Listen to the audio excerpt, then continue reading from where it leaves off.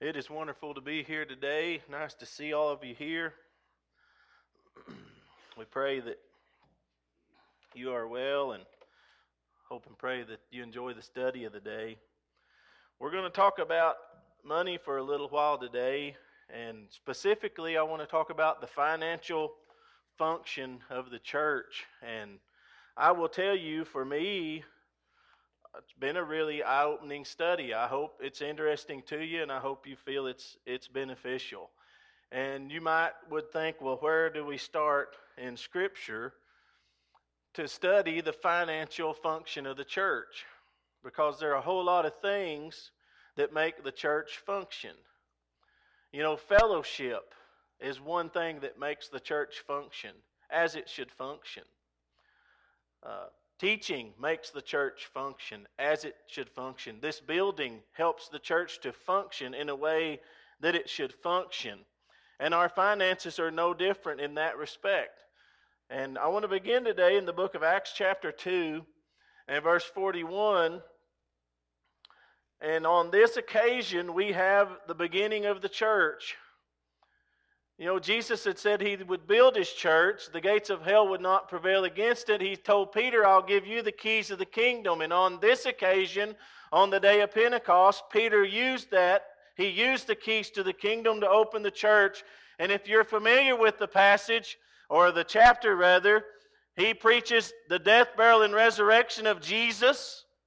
And those Jews who heard the sermon were pricked in their heart, and they said, what should we do? And he said, repent and be baptized, every one of you, in the name of Jesus Christ for the remission of your sins, and you shall receive the gift of the Holy Ghost. Now I want you to notice in verse 41, they that gladly received his word were baptized. And the same day there were added unto them about 3,000 souls. If you were to take and back up into chapter 1, you're going to find that there were about 120 disciples.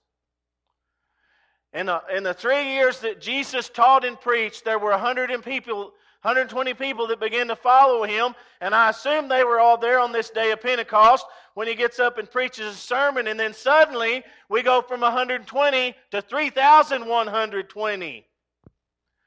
And there's something interesting about this. I don't know if you've given thought, because I never had, and I've given a lot of thought since I finally thought about this. All these people most of them come to town. Pentecost was a celebration, and if you study the chapter closely, there were men from every nation, people who spoke different languages, people from faraway lands. They were all come there to have this celebration of Pentecost. And so you have a wide variety of people who've become Christians on this first gospel sermon, and now they're there. And if you really think about it, there's not a New Testament. There's not a Bible like we use. There's not church buildings. There's not elders. There's not deacons. There's not evangelists. There's disciples and apostles. And what would you say would be the greatest need? What did those people, those 3,000 people, need? I would say they needed time. They needed to study. They needed to hear the word taught. And I have every confidence that those 120 disciples were busy as they could be in the coming days and weeks teaching people about Jesus, because they had just learned the basics, the death, the burial, the resurrection. And they've got to teach them how the church is to function, how it all works, because it's brand new and the church is in its infancy. And so what they had on their hands were 3,000 people who didn't need to go back home. They needed to stay right there. They needed time to learn and to grow and gain some strength and understanding about the church. And so what this is going to require is a very interesting thing, because they're spiritual babes and they need to spend that time with the disciples. Some of them, their money runs out rather quickly because they've made a long journey. They've traveled a long ways for the day of Pentecost, and then they become a Christian. And they probably were planning on going right back home. The money runs out. And so now we've got one of the first crises, we might say, a small crisis within the church. These people need to eat. And I want you to read with me. They continued, these 3,000 new converts continued steadfastly in the apostles' doctrine and fellowship and in breaking of bread and prayers, exactly what they needed. They needed to learn and grow. It's critical because if they didn't learn and they didn't get some strength, they're going to fall away. And I suppose if there was one enormous opportunity for Satan to just crush the infant church, this is it. Starve them out.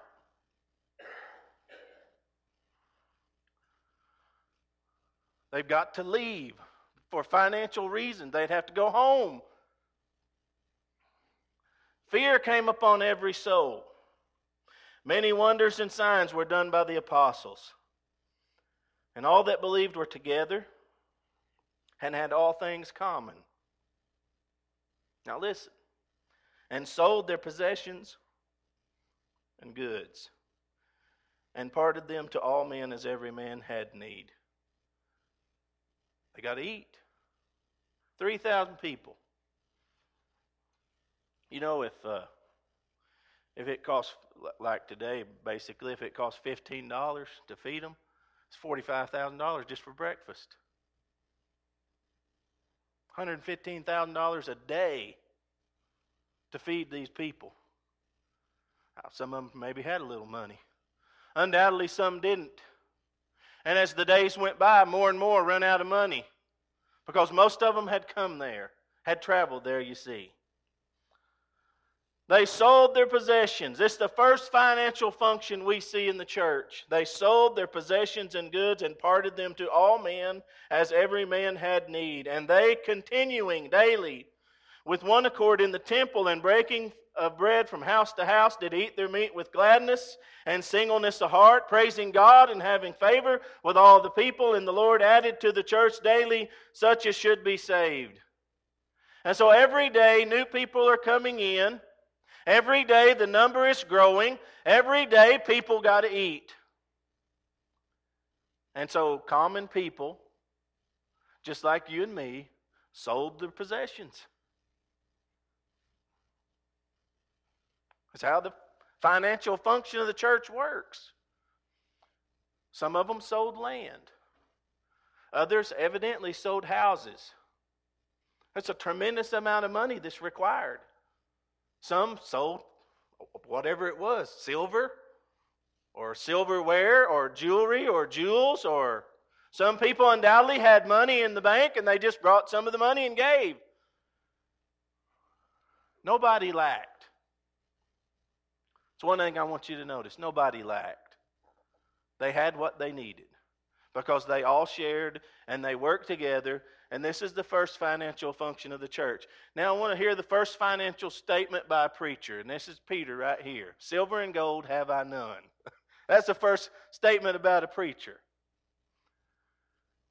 But you know, if you think about the book of Acts and the things that we read as you go along, there's a lot of statements that have to do with how money worked and how it functioned within the church. In chapter 4, beginning of verse 32, the multitude of them that believed were of one heart and one soul. Neither said any of them that aught of the things which he possessed was his own, but they had all things common.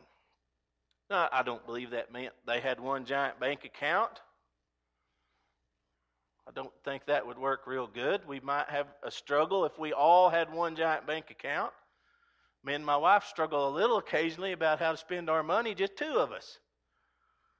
But they shared what they had because they were of one heart and one soul. Verse 33 says, with great power gave the apostles witness of the resurrection of the Lord Jesus, and great grace was upon them all. Neither was there any among them that lacked. For as many as were possessors of lands or houses sold them, and brought the prices of the things that were sold, and laid them down at the apostles' feet, and distribution was made unto every man according as he had need. Now, I want to stop right there. This is 2 chapters later. I don't know how much time has passed, I don't know if it's a week or a day or 10 days or 2 months. I don't really get a sense of the time, but I do know this: people continued to give. The common people, the 3,000 people, continued to sell possessions and lands and those kinds of things. He mentions houses here, and they brought them for the apostles to distribute in a fair and equitable way. And evidently that's what they did. And I want you to continue reading with me in verse 36. And Joseph, who by the apostle was surnamed Barnabas, which is being interpreted the son of consolation, a Levite and of the country of Cyprus, having land, sold it.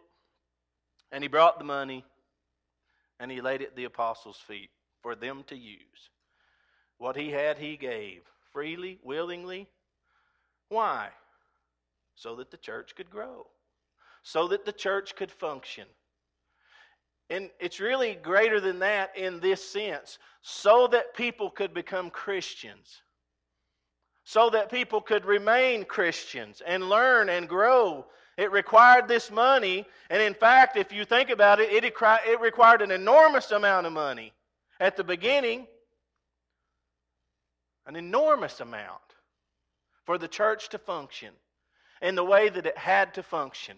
And so, having ended here with Barnabas, he graciously, he humbly, he sells his land or possession, whatever it was, and he comes and he gives it to the apostles. We go to the next chapter, 5. Beginning of verse 1, a certain man named Ananias with Sapphira his wife sold a possession, kept back part of the price, his wife also being privy to it, and brought a certain part and laid it at the apostles' feet. Now what he's doing is what was been going on. Other people were doing it. Undoubtedly they had witnessed it. Undoubtedly, they had seen other people come to the apostles and lay the money down. And so he determines they're going to do the same, but they keep some of the money back. And they put some of the money forth. Peter said, Ananias, why has Satan filled thine heart to lie to the Holy Ghost, to keep back part of the price of the land? Whilst it remained, was it not thine own? And after it was sold, was it not in thine own power?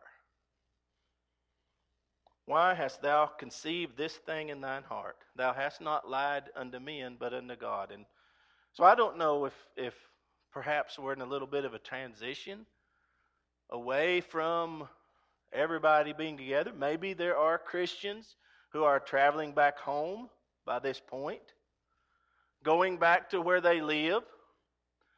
Some of them undoubtedly starting a congregation in their home, beginning to teach people about Jesus. Undoubtedly some were going home. Some of this burden may be reduced. Maybe it continues on, this burden of the people, because new people are becoming Christians. But one of the things that's said here that really struck me, Peter said, it's your own. This possession was yours. That once you sold it, the money was yours to do as you wanted to do. And so we don't see this as necessarily law, that they had to give this money. Evidently it was freely given by those who gave it. But Ananias and Sapphira had issue. They were a little bit greedy, and they lied about this money. I think it would have been fine if they had came and said, here's half the money. We're going to have to keep the other half. They didn't do that, though. They lied about it. And if we continue on in Acts chapter 6, we still see a further function financially of the church.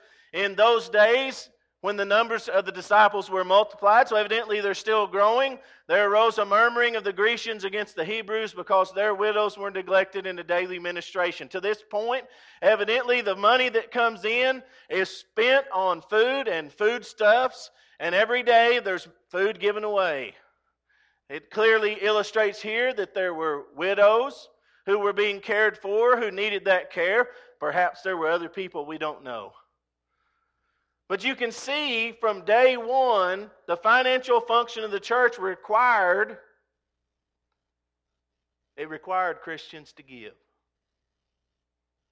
Had they not given, it wouldn't have worked. The truth is, had they not given, it would have collapsed. And people would have left. They would have went and found food or found a job. They would have went home.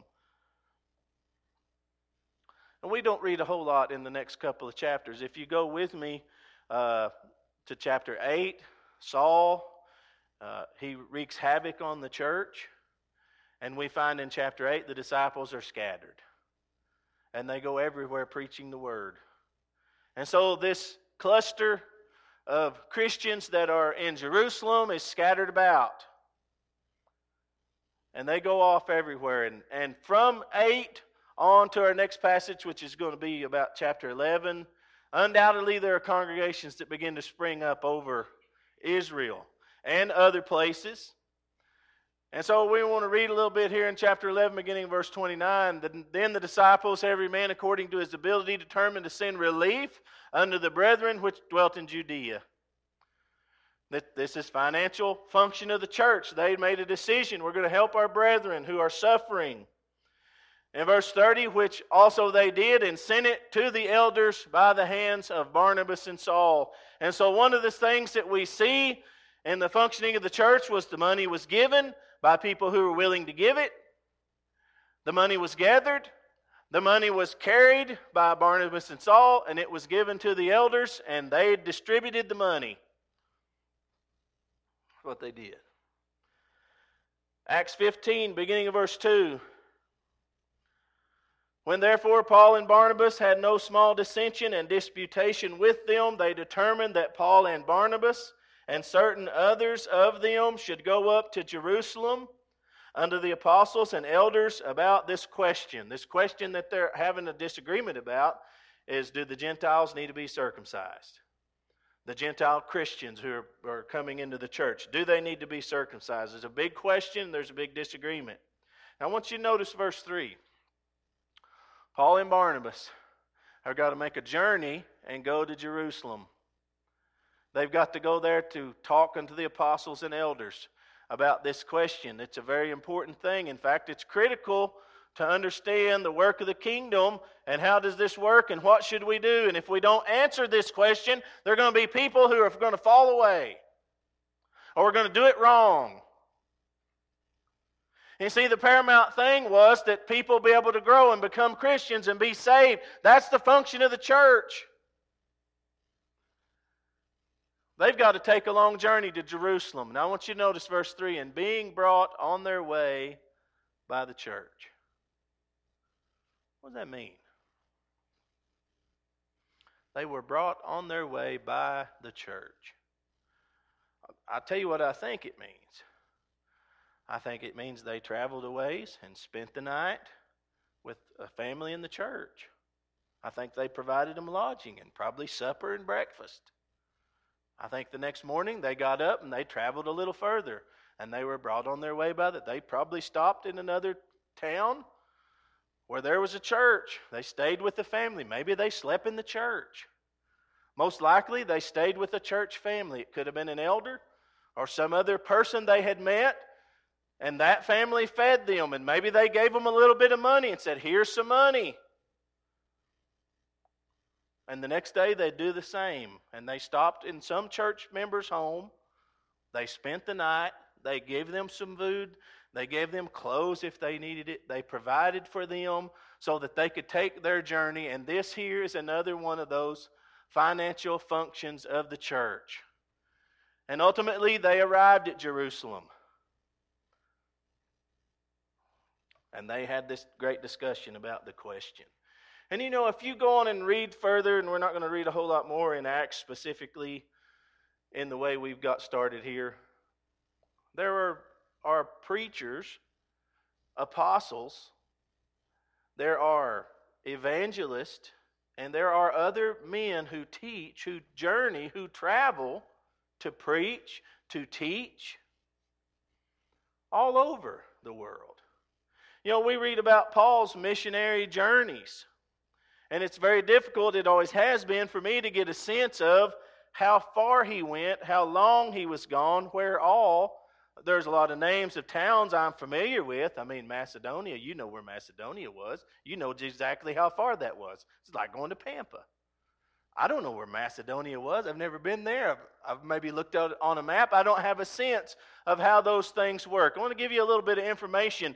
If you're interested in this, you can go to this website. I'll be happy to give it to you after services. But Stanford University put together a whole study on the cost of travel in the ancient world. And it's kind of interesting. They figured things on a price and cost basis of the year 200. Now, how they did that, I don't know. You can go and you can look at it. It's quite interesting. Paul's missionary journeys, there were 3, and then he finally journeyed to Rome. He traveled about 10,282 miles by ship and by land. A total of 281 days of travel. The total cost, as by this study, was 1,731 denarii. Now, I decided, well, I'll just find out just exactly what a denarii is. That's almost impossible to do. Evidently, as time went along, the amount of gold or silver in a denarii changed. The size of the coins changed. And it was just a very fluid and fluctuating thing. And it doesn't really make sense to you and I. But I will put it this way, buying power changes. Our buying power today is different than it was years ago. But the most base thing you can find is that 1 denarii was equal to a day's wages. So I don't know what that is. Maybe we might say it's $100 a day. I don't know. But that gives you a certain idea that these missionary journeys that Paul took cost 1,731 days' wages. So it was fairly expensive. It was fairly costly for him to travel. Evidently, it was costly to travel by ship, but it was quick. And it was cheaper to travel by land, but it was slow. And you know, that's no different today. It's fairly quick to get in an airplane and fly somewhere, but it's kind of costly. Point being, I believe that Paul, as he traveled, was brought on his way by the church. I think that's how that worked. I don't think Paul had the means to just do that. And it required a lot of people to help him to do that and to be on the road that long on those journeys. Okay, so I want to switch gears here a little bit, and I put together a little overview of financial responsibilities of the church, and I just want to go through these with you. And I've got 2 main areas here, one being the gospel, and 2 being benevolent works. And we could argue about this and maybe break it down in different ways, and that would probably be okay. I certainly don't think I've covered everything that there is to cover. But it takes money for the church to function. It's just no different than it takes you to function. To have a life, to get by, it takes money to do that. Elders, according to Scripture in 1 Timothy 5:17, let the elders that rule well be counted worthy of double honor, especially they who labor in the word and doctrine. Now, I will tell you, there's a lot of people who study this. There's not total agreement on this. The phrase double honor has 2 basic meanings. If you look up this in Strong's or Thayer's Concordance, and the number 1 meaning, or the first meaning, is a value by which the price is fixed, or the price paid. Essentially, it means to pay a salary as the idea. An idea of double honor essentially is a double salary, is one way to look at this. The other way that we could look at this is in the sense of respect or honor which belongs to or is shown to one, or the honor which one has by reason of rank or state of office which he holds, or reverence. So there are people who would say, well, what he's not talking about money. What he's talking about is he needs double the respect, double the honor, or to look at that. And someone asked me one time, well, how do you know? How would you decide which one of these? Because they're fairly different. One being a salary paid, essentially, and the other being to give and show respect to that person. How do we know which one of these fits within the passage of Scripture? And I believe the only way to know is through the context. I think when you look at the context of Scripture, it will help you to know. And so if we look at the next passage of Scripture, it's kind of interesting because it says, "Thou shalt not muzzle the ox that treadeth out the corn, and the laborer is worthy of his reward." And so I believe that one of the financial responsibilities of the church is to elders. Now, I'm not here today, because I think somebody would throw a book at me or something. I'm not here today to say we need to provide both our elders a double salary. I'm not here to say that. But I do want to ask you a question. Would they be able to do more for the church if they were relieved financially of some of their life's burdens? I think it's a pretty simple answer, yes. They would be able to. And I believe the teaching is that elders can receive pay. That's what I believe the teaching is.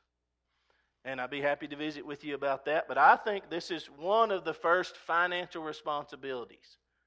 They can be paid. It doesn't mean they'd have to have total pay, but even expense pay. And I think one of the reasons for this could have been the nature of that work. It requires a lot of travel, a lot of hospitality in their homes, which would mean a lot of cost of food and those kinds of things. But that's some thoughts on that. Secondly, one of the other factors that promotes the gospel, not just elders, but evangelists. Galatians 6 verse 6 says, "Let him who is taught in the word share in all good things with him who teaches." 1 Corinthians 9:14, "Even so hath the Lord ordained that they which preach the gospel should live of the gospel." And so we have, along under supporting the gospel, not just elders, but we have evangelists who would work and travel and do that. We also have outreach, what I'm going to call outreach. We would call that gospel meetings, which cost money. We would say advertisements in some way. You might put that in the paper or on Facebook or the radio or print flyers, on and on and on.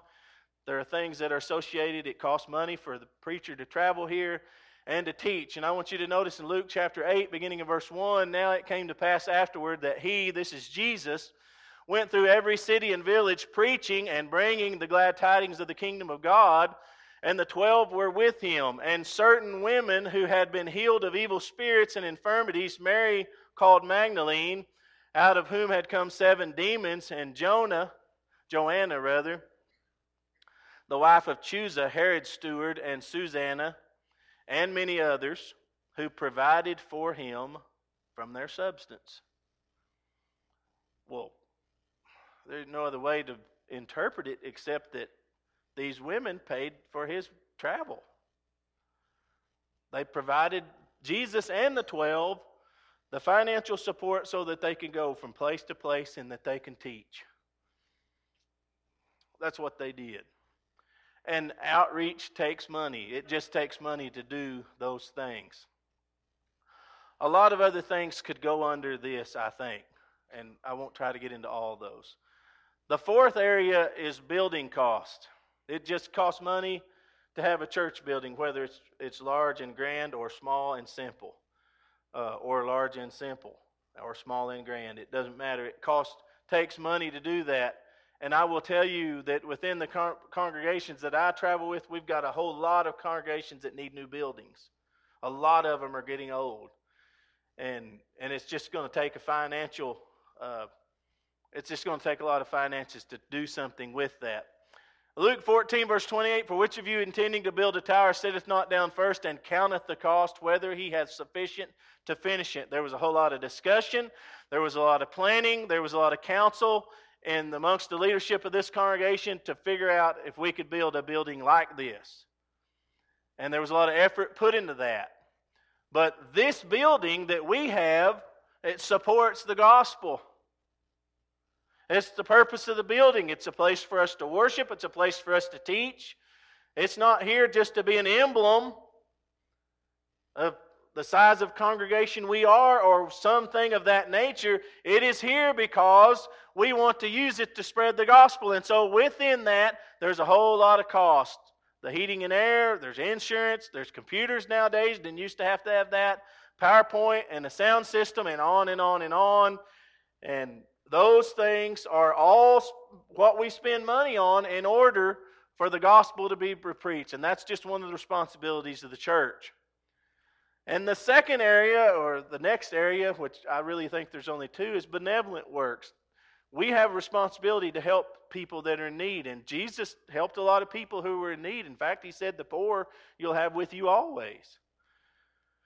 I don't know that that's the primary function of the church, but it's certainly a function in some way. There are going to be people in need, and they're going to need help. So Romans 15:26, it hath pleased them of Macedonia and Achaia to make a certain contribution for the poor saints which are at Jerusalem. So the early church, we have an example here of churches gathering money and sending that money far away to help other people who had needs. And so we do the same here.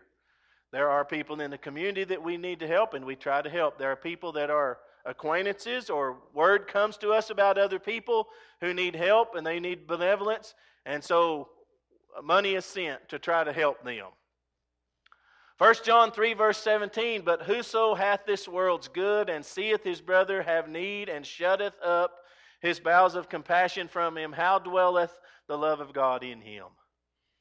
My little children, let us not love in word, neither in tongue, but in deed and in truth. In a sense, when we give money to those who are in need, it is a show of love, a show of care. And in a certain way, that in itself supports the gospel. Those relationships that are built out of care and concern are going to help people. And help people at some point maybe to hear the words of truth in the gospel. Secondly, under benevolent works is widows. And we read a little bit in Acts chapter 6 about a daily ministration, and there were widows who were cared for in that time.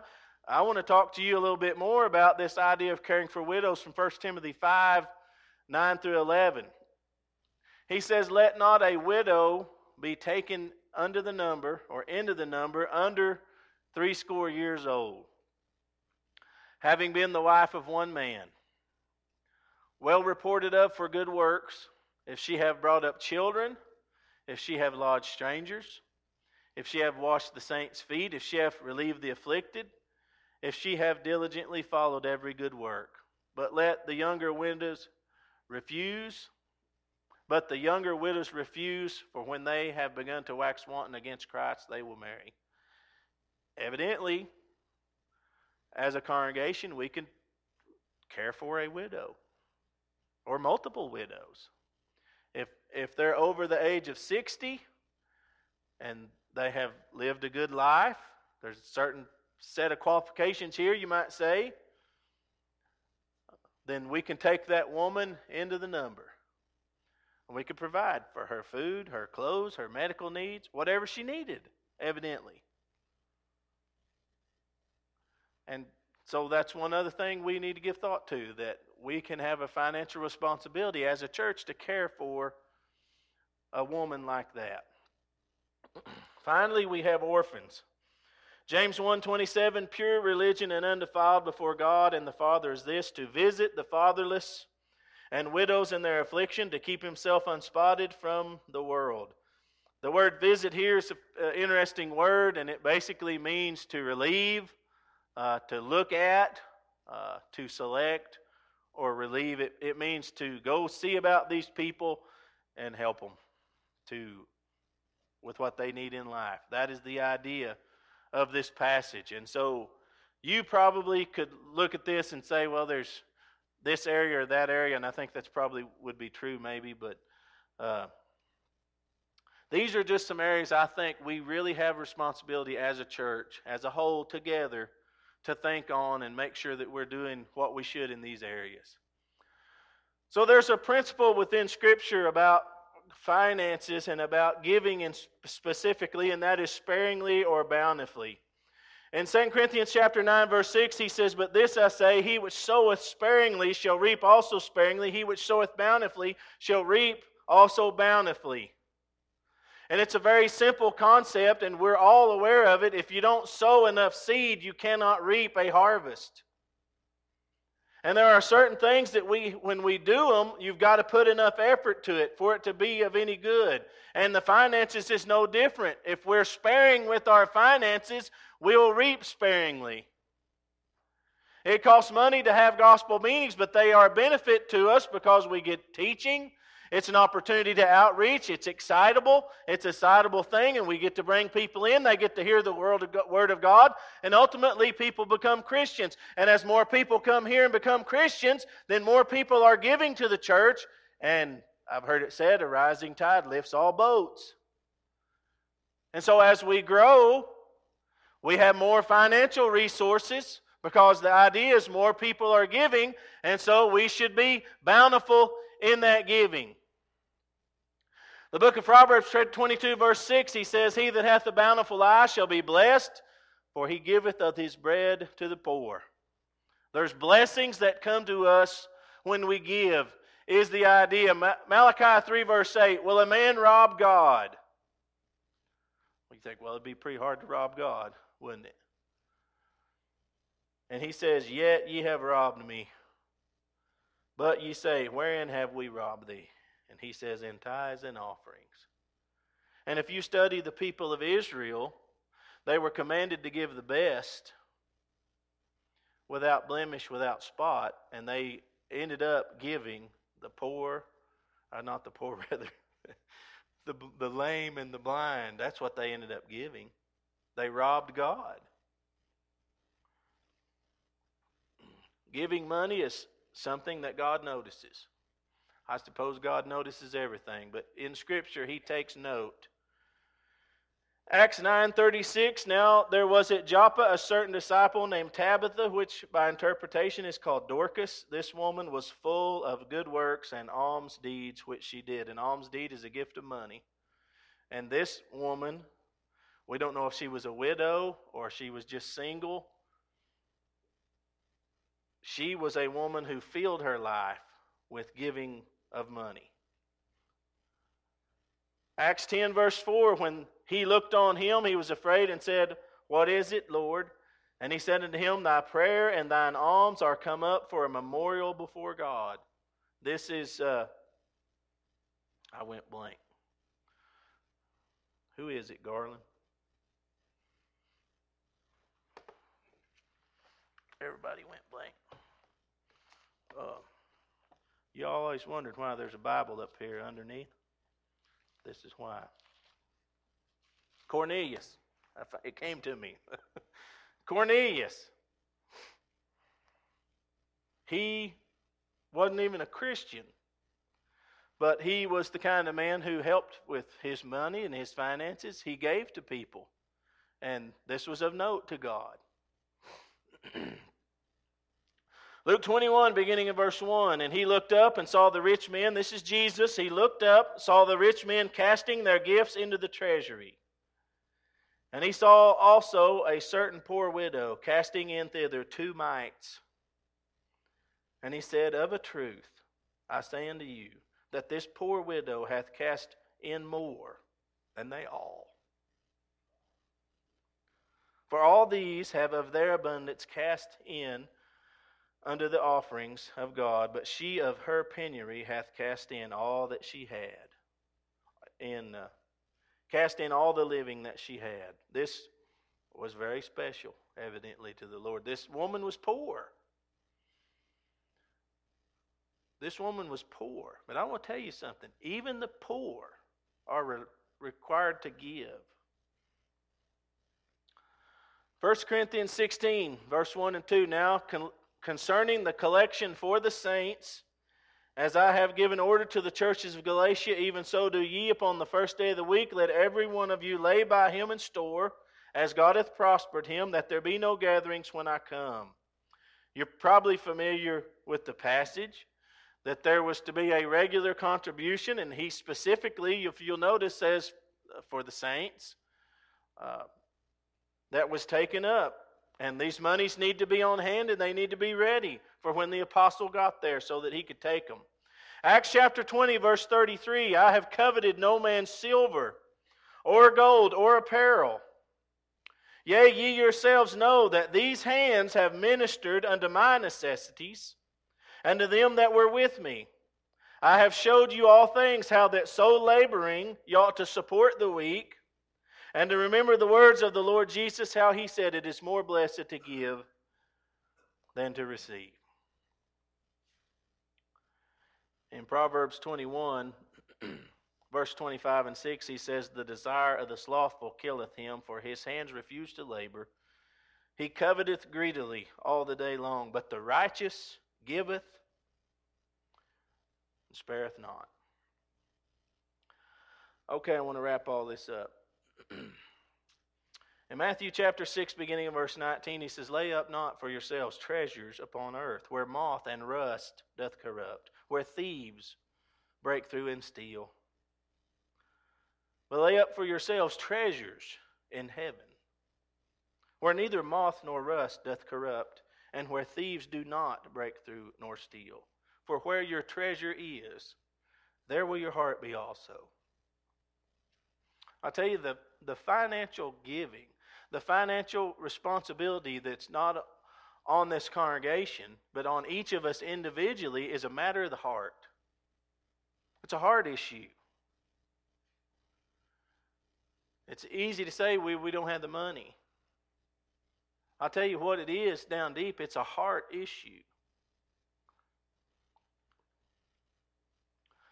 I want to read to you about a congregation. 2 Corinthians 8, beginning in verse 1. The Apostle Paul says, moreover, brethren, we make known to you the grace of God bestowed on the churches of Macedonia, that in a great trial of affliction, the abundance of their joy and their deep poverty abounded in the riches of their liberality. For I bear witness that according to their ability, yes, and beyond their ability, they were freely willing, imploring us with much urgency that we would receive the gift and the fellowship of the ministering to the saints. It's a little wordy. Well, I'll break it down for you. The church was afflicted. I don't know how. It wasn't a little thing, evidently, because he called it a great trial of afflictions. So we're not talking about a congregation where everything's running smoothly. We're not talking about a congregation where there's no problems or trials of any kind. We're talking about a congregation that's really got challenges. Secondly, this church was impoverished. They weren't known for wealth. In fact, he says deep poverty.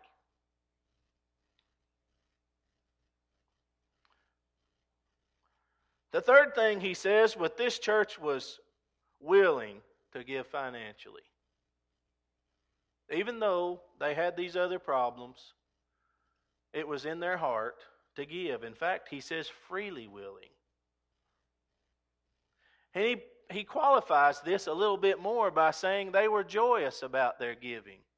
It made them happy, you see. It filled their hearts with joy. In fact, he says an abundance of joy. And their church gave liberally. In fact, he says they gave according to their ability and beyond their ability. I don't know how they did that. I don't know if that meant they worked extra or they spent less. But this is an example that not only did they give liberally, they gave beyond. And then finally, point number 6, the church demanded that Paul take the money.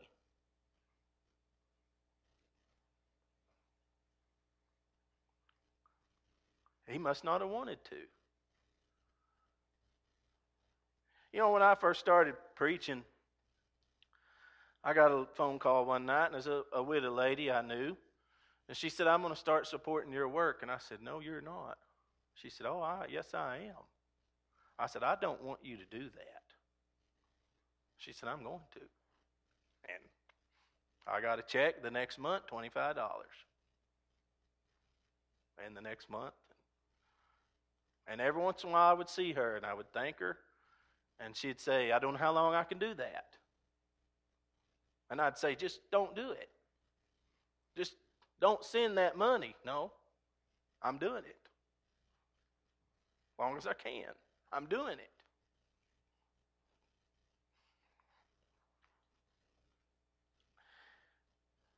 You know, I don't know how you get paid, but I tell you, when I see that check in the mail, sometimes I'm like, whoo, I'm glad that's here.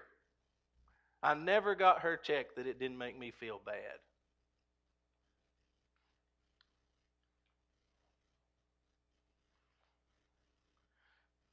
She told me, I get a part of the work you do. She said, I get a part. I share in that work. And that's true. She did.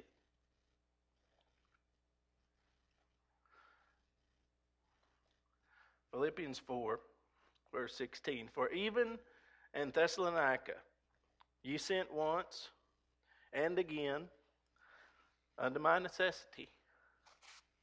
Not because I desired a gift, but I desired fruit that may abound to your account. But I have all and abound. I am full, having received of Epaphroditus the things which were sent from you, an odor of a sweet smell, a sacrifice acceptable, well-pleasing to God. 2 Corinthians 9, verse 7. Every man according as he purposeth in his heart, so let him give. Not grudgingly or of necessity, for God loveth a cheerful giver. Thank you for listening to today's sermon podcast. If you'd like to know more about this subject or any other Bible topic, send us a message at our Facebook page, The Church of Christ, Wheeler Area.